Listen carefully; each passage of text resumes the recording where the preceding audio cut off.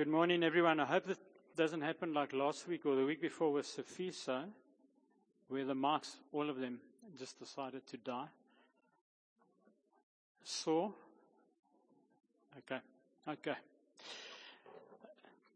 I'm not very good at charades, Jason, so you're going to have to shout out to me.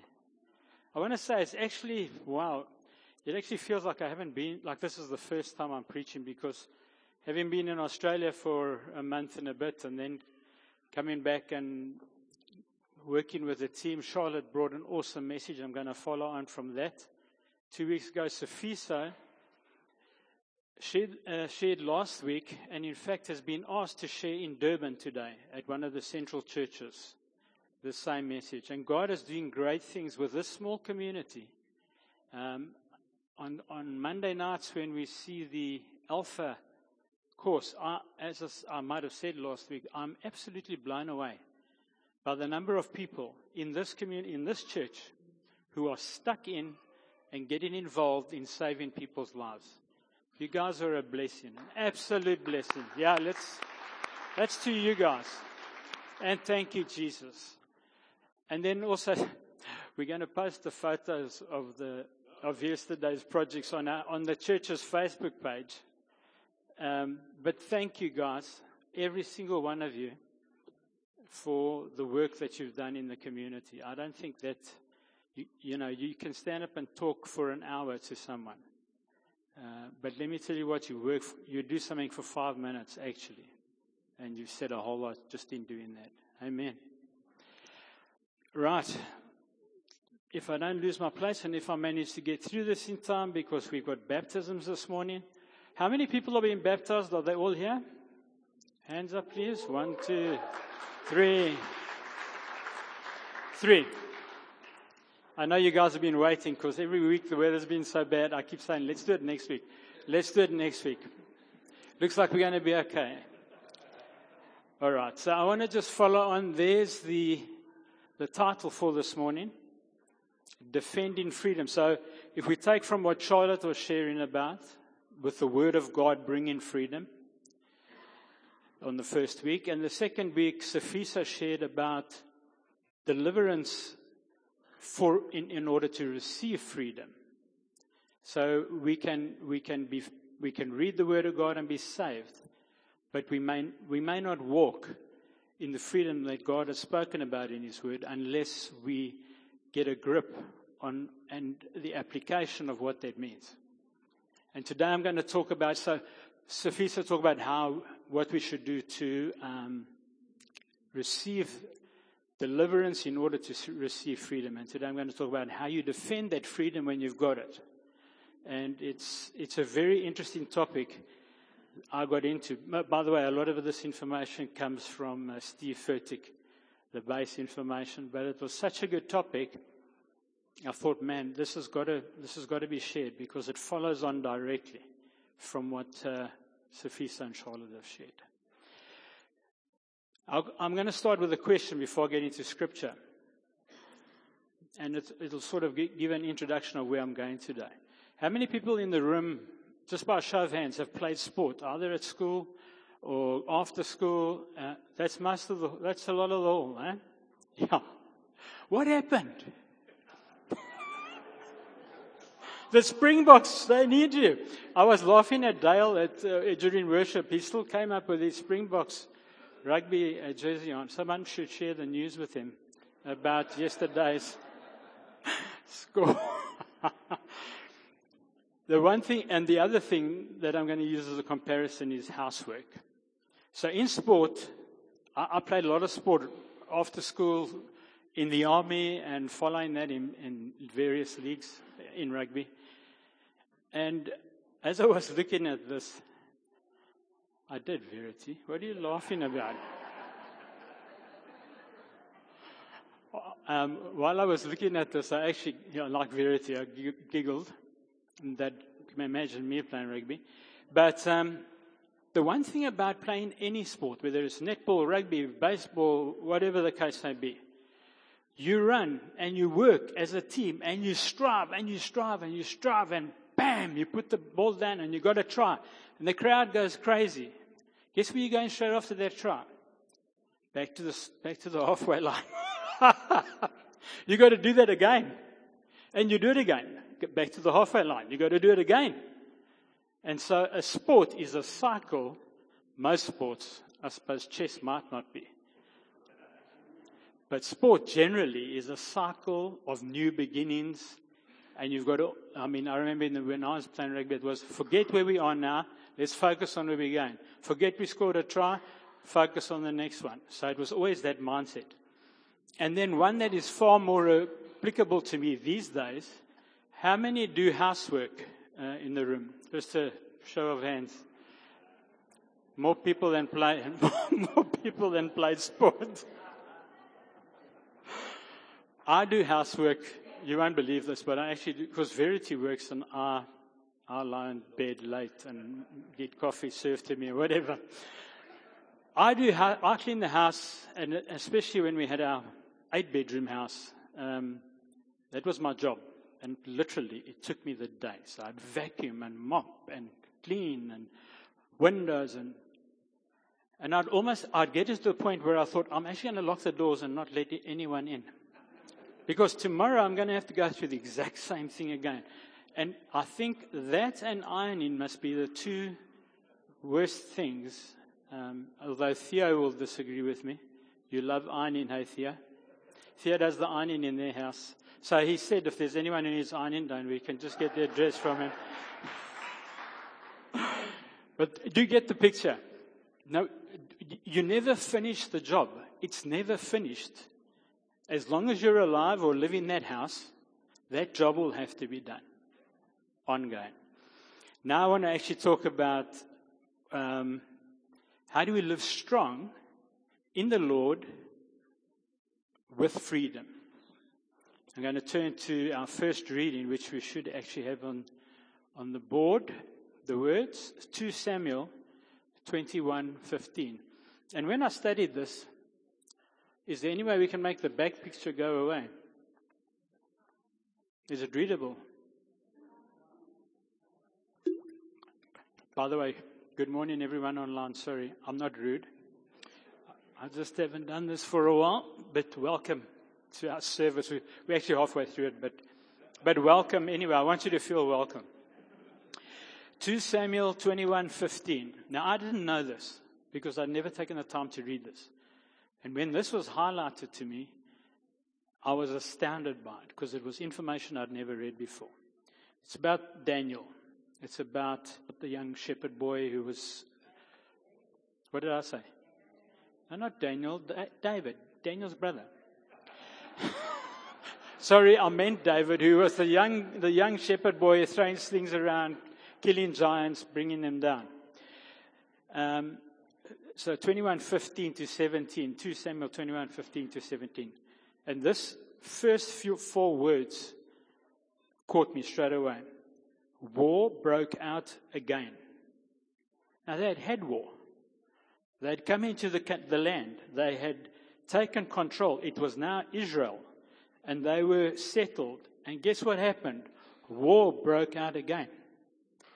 And between the Philistines. But I thought Israel had wiped out the Philistines. Goliath. No, war broke out again between the Philistines and Israel. David and his men went down to fight. Now, David had obviously not done this for a while because he dressed up like he was going to go with this thing. And during the battle, David became exhausted.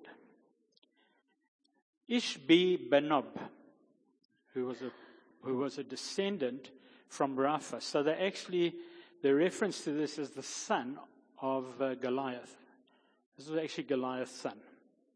So he had a personal vendetta against Israel. With a spear weighing nearly 80 pounds, I think, if I'm not wrong, Goliath was 30.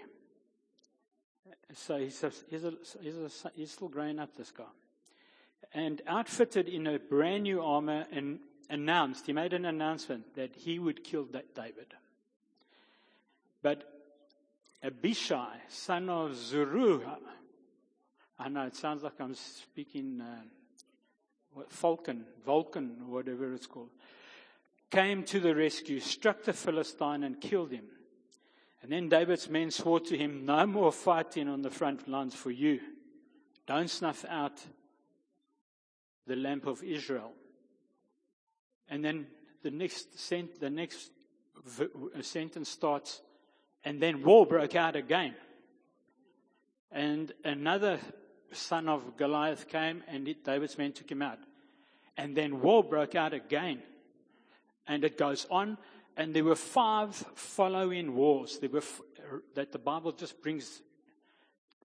It probably happened. There was time in between, but the Bible just refers to them one after the other. And war broke out again, and war broke out again, and war broke out again. Every time Israel won. At the first instance, David was too old to do it anymore. And his men realized that, and they said, you're not going, you sit here, you can oversee the battle. We're fighting, and every time they beat the Philistines. So what we can see from David's life, I'm just using this as an intro, is this continual attack, rest. Attack, rest. Onslaught, rest, peace. Onslaught, rest, peace. And we need to understand, I think, we need to bring this home to modern day Christianity, to our lives, to the experience we have in Jesus Christ. Because we're of the same kingdom that Jesus was. We belong to his kingdom. We're not of this world, as he said. He's a king, but not of this world. So are we. We are residents. We are subjects of a kingdom, but not of this world. And so the same principles apply to us as you would find applying throughout the Bible, Old Testament and New Testament, to the people of God. So as Christians, many people are either non-informed, make their own assumptions in this regard, or clearly don't care. Is that our lives as Christians will be filled with times of peace, times of war. Times of peace, times of war. It is the pattern that we see throughout creation, continually. And especially if you consider that we live on a planet which is ruled by the prince of the air, as the Bible says it. So people will often say, or think to themselves, I've overcome drinking in my life. It's done. Thrown it away. And there'll be a time when it is so. Something will happen, pressure comes, or whatever the case may be, and I need to escape. I need escapism and end up going back to the bottle and having a few sips, and that leads on and on. That is not that person's fault. That is because that's how the devil operates. You have been set free. We are all set free. But the war's not over. We've got to defend that freedom against the evil one. Anyone hear me? Agree? It's also, and I was going to say it's also very painful on occasions. As seen in the ministry of Jesus, he also makes reference to this. Listen to this. This is exactly what I'm talking about this morning. This is the words of Jesus. Luke 11:24. I can't remember there we go. When an impure spirit comes out of a person, so the person is released, delivered, as Safisa called it, set free. It goes through arid places seeking rest and does not find it. And then it says, I will return to the house I left. And when it arrives, it finds the house swept, clean, and put in order.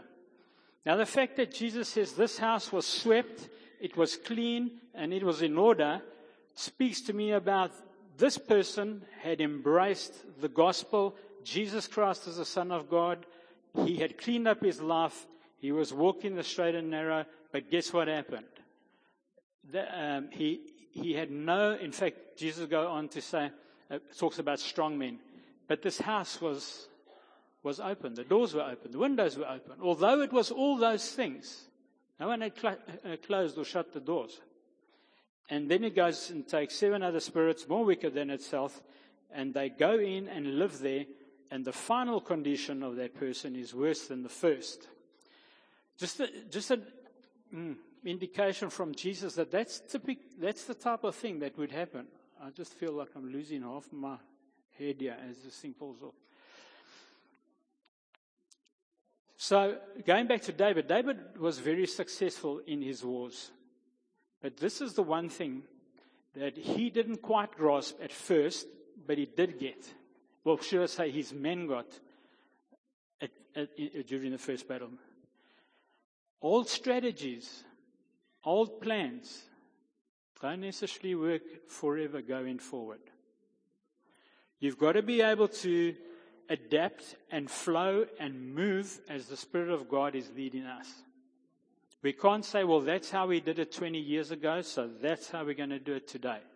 Well, have you asked God, is there a different way of doing things that He wants us to do? Does He want holiness in our lives as opposed to just talking about salvation? Do we have to get into an active act of sanctification, or do we sit back and say, God, well, I've given you my life, so I'll sit here till you move me, or you'd work in me and whatever it may be. Or even worse, I give God my life, and then after a year and a half, I'm doing my own thing anyway. And so the old strategy, God has been speaking to this church, Stu, for 2.5 years that I recall, from the time of just before COVID, right through COVID, coming back into the hall. Every Tuesday night when we pray, there's something that's come up. And I've been going through, Stuart has been diligent in making sure I get every one of those words printed. And he said, the season's changing. Times are changing. Things are changing. The boat's not the boat you thought it is or thought it was. It's not a rowboat. It's a battleship. You've been rowing it like it's a rowing boat, but it's very difficult to move a battleship with oars. And then Tim, probably just before I went to Australia, he did a preach. He did a preach on the tree being shaken, by God shaking the tree. But to such an extent that there is nothing left except that which is eternal. And for me, that is what God wants from not only City Hill Toti, but every single one of his churches, every single one of his people. The foundation is Jesus Christ. If you've built on anything else in your life, in any way, you're going to get shaken. You're going to get pushed over by the floods. You're going to be grabbing at straws and roots and whatever the case may be. And I was saying to Robert this morning, I've said it a couple of times. I said it to Tim as well. I might have actually said it, yeah, even possible. We have to be very careful in our lives as Christians that we don't get so busy with the work of the Lord that we lose the Lord of the work. You understand? So what I'm saying is it's fantastic to have these outreach programs. But why? Because of God. Because of Jesus. Because we're sharing His love abroad. Because of the power He allows us to share in by bringing it through us. By visually, not just talking the talk, by walking the walk.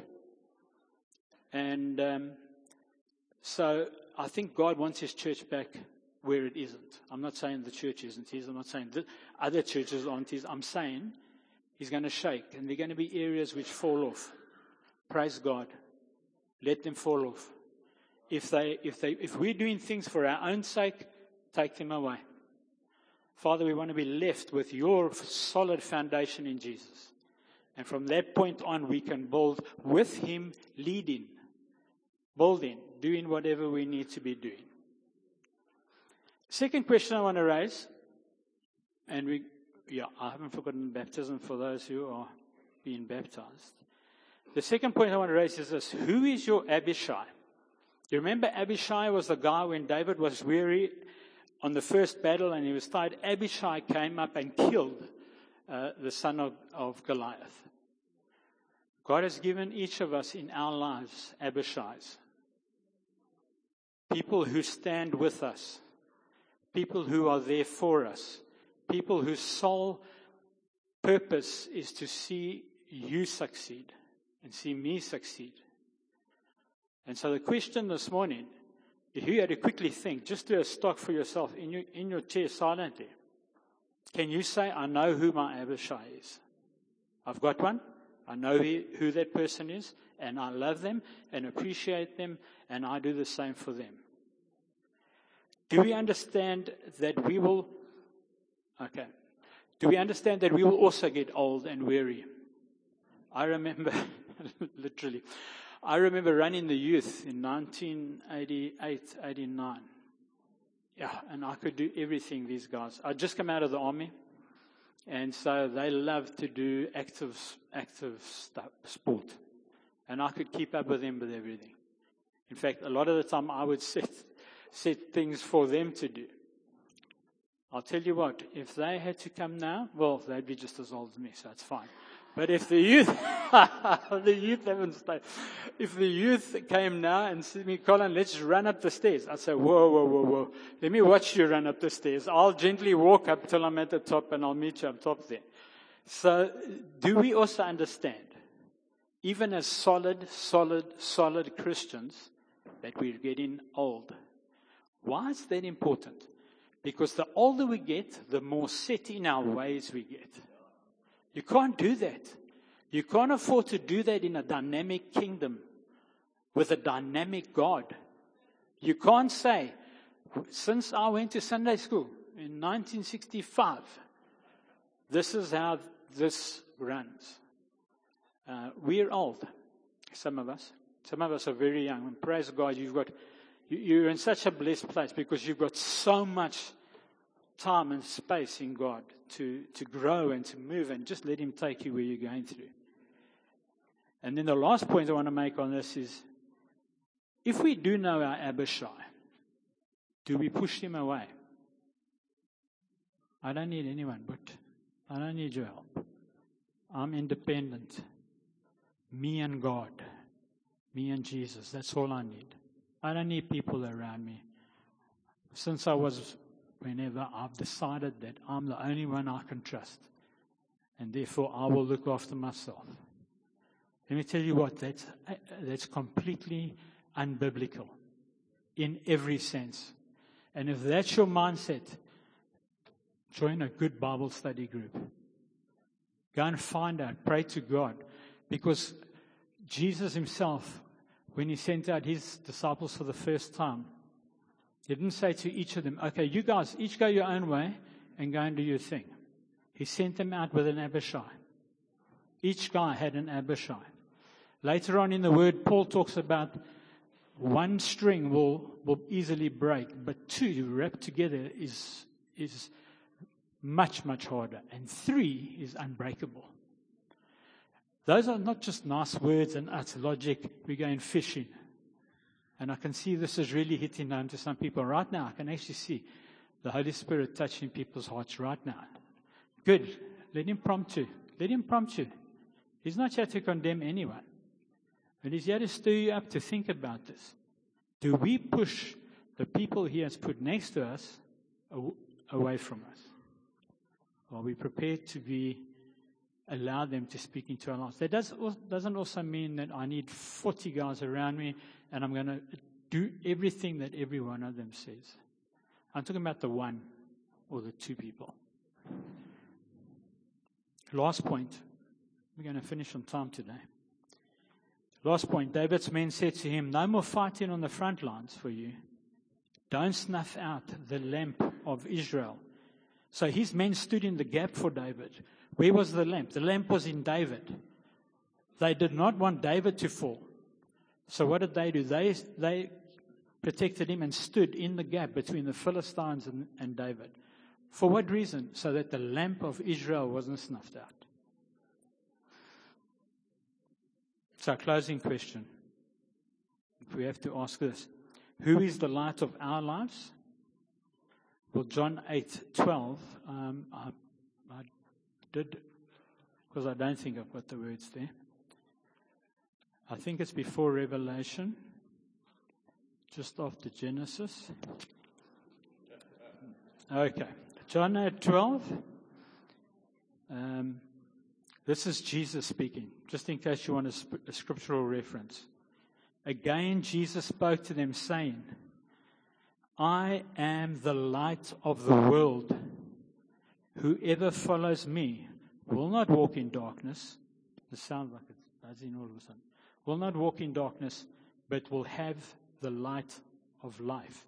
So the answer is actually twofold. Who's the light of the world? Jesus Christ. What has He done with His light? Put it in us. Whoever walks with me will, let me get it right. Whoever follows me will not walk in darkness, but will have the light of life. So as we, during salvation and sanctification, etc., and baptism and being baptized in the Spirit, Jesus Christ Himself, we open our hearts and our lives to Him and say, come, Lord, take over. So the light of life comes into us. And we need to make sure in our own lives that we're standing in the gap for our spirit, for what Jesus has done, in case the light gets snubbed out. And how easy is that in the world right now? Just going to check there's nothing on the other page. I'm going to just quickly read this. So how do we keep the light inside of us from being snubbed out? We agree what it is. This is Paul in Ephesians 6:10. And you all know this, but just listen to this again. Listen to understanding that this is a repetitive cycle of war against the evil one. Finally, be strong in the Lord and in the strength of His might.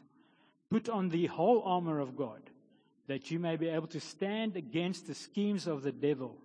For we do not wrestle against flesh and blood, but against the rulers and against the authorities, against cosmic powers over this present darkness, against spiritual forces of evil in heavenly places.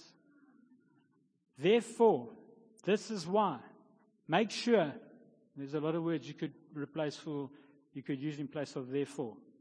Therefore, take up the whole armor of God, that you may be able to withstand in the evil day. And having done all, to stand firm. So Jesus isn't saying, Paul's not saying you're fine, but there's going to be no issues from now on.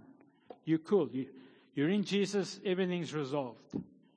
Paul says actively, put on the armor, the whole armor.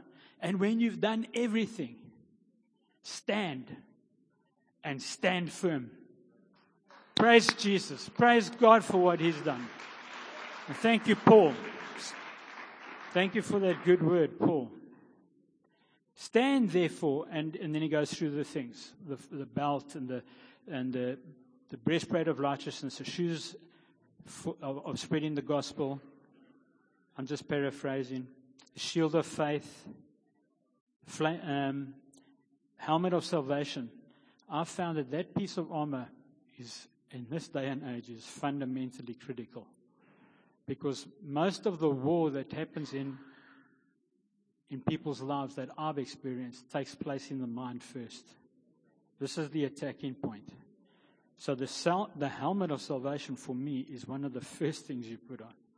Because those lies need to be stopped straight away. And then the last point, and this is still Paul, praying at all times in the Spirit with all prayer and supplication. And to that end, keep alert with all perseverance, making supplication for all the saints. And to finish it off, Colossians 4:2, also Paul. Continue steadfastly in prayer, being watchful in it with thanksgiving. So we put on this armor, and now what do? We stand in. Next point, pray. Pray at all times. Pray in the Spirit. Pray for the saints. Pray for the armies around you. And having done everything, you stand and pray. But at the same time, being watchful. So you're not in this little huddle. No. You're praying actively. You're looking. You're watching. Because the devil is the sneaky little thing that looks for the slightest gap and manipulates it and takes hold of it. So let's make sure we retain our freedom, which we can only find in Christ and only through the application of His Word. In other words, we actually have to believe what He says, not just read it. Not a discussion point. We actually have to believe this. This will protect us. This will get us through to the end. This will make sure we are more than conquerors in Him. Amen. Can we just close off with prayer? Thank you, Father, that you have blessed us with everything pertaining to life and godliness. That you've also given us your spirit of wisdom, Holy Spirit. And we thank you, Jesus, that because of your death, we carry the light that you have in us. Cause us this week to think on and become aware of how we treat that light within us, number one. And number two, how we treat the people you have put next to us. That we don't push them away, but embrace them and encourage and draw in. That we become unified. There was a word this morning in the prayer meeting, unity, unified. I think that's what God's talking to us about in this church. Become unified, stand together, watch each other, retain our freedom. Do the things that God has told us to do. Nothing more, nothing less. Do what God has told us to do. And we give you worship because your word is not a lie. Father, you're not a man that you should lie. And your word never returns to you without achieving what it was set out to do. So have your way in us. Bless us this week, Father, with your presence and your teaching as you go with us. Pray this in Jesus' name. Amen. Amen. Sorry? I can't hear a word you're saying. You're like whispering and who has? Okay. Do you want to grab Sorry, I don't normally do this. This morning in the prayer meeting, I had a word, and I didn't say anything, but I think that I need to just bring it to you now, in light of what Colin has said today and Chris said earlier. I really feel that God is saying to us that the time is now. The time is not in 2 weeks' time. So whatever conviction you have, don't procrastinate. Whatever God is calling you to do, do it. And do it now. Colin said, we need to pray without ceasing. Start praying now. Stop making excuses. If you need to go and see somebody and make right with them, do it now. If you are called to come into worship, do it now. Because I really believe that God is saying to us, the time is now. The urgency is here. We cannot put off any longer. We cannot just keep saying, oh, well, maybe next week. If God is calling you to do something, then do it. And don't say, I'm not ready, because He's the one that's going to equip you. And He's the one that's going to walk with you and guide you. And I honestly feel an incredible urgency that whatever it is you're called to do, if you are called to give your life to God, do it now. If you are called to be baptized, do it now. We're baptizing today. Even if you haven't given your name, I know that this will be all right with the leaders. Do it now, but don't put it off.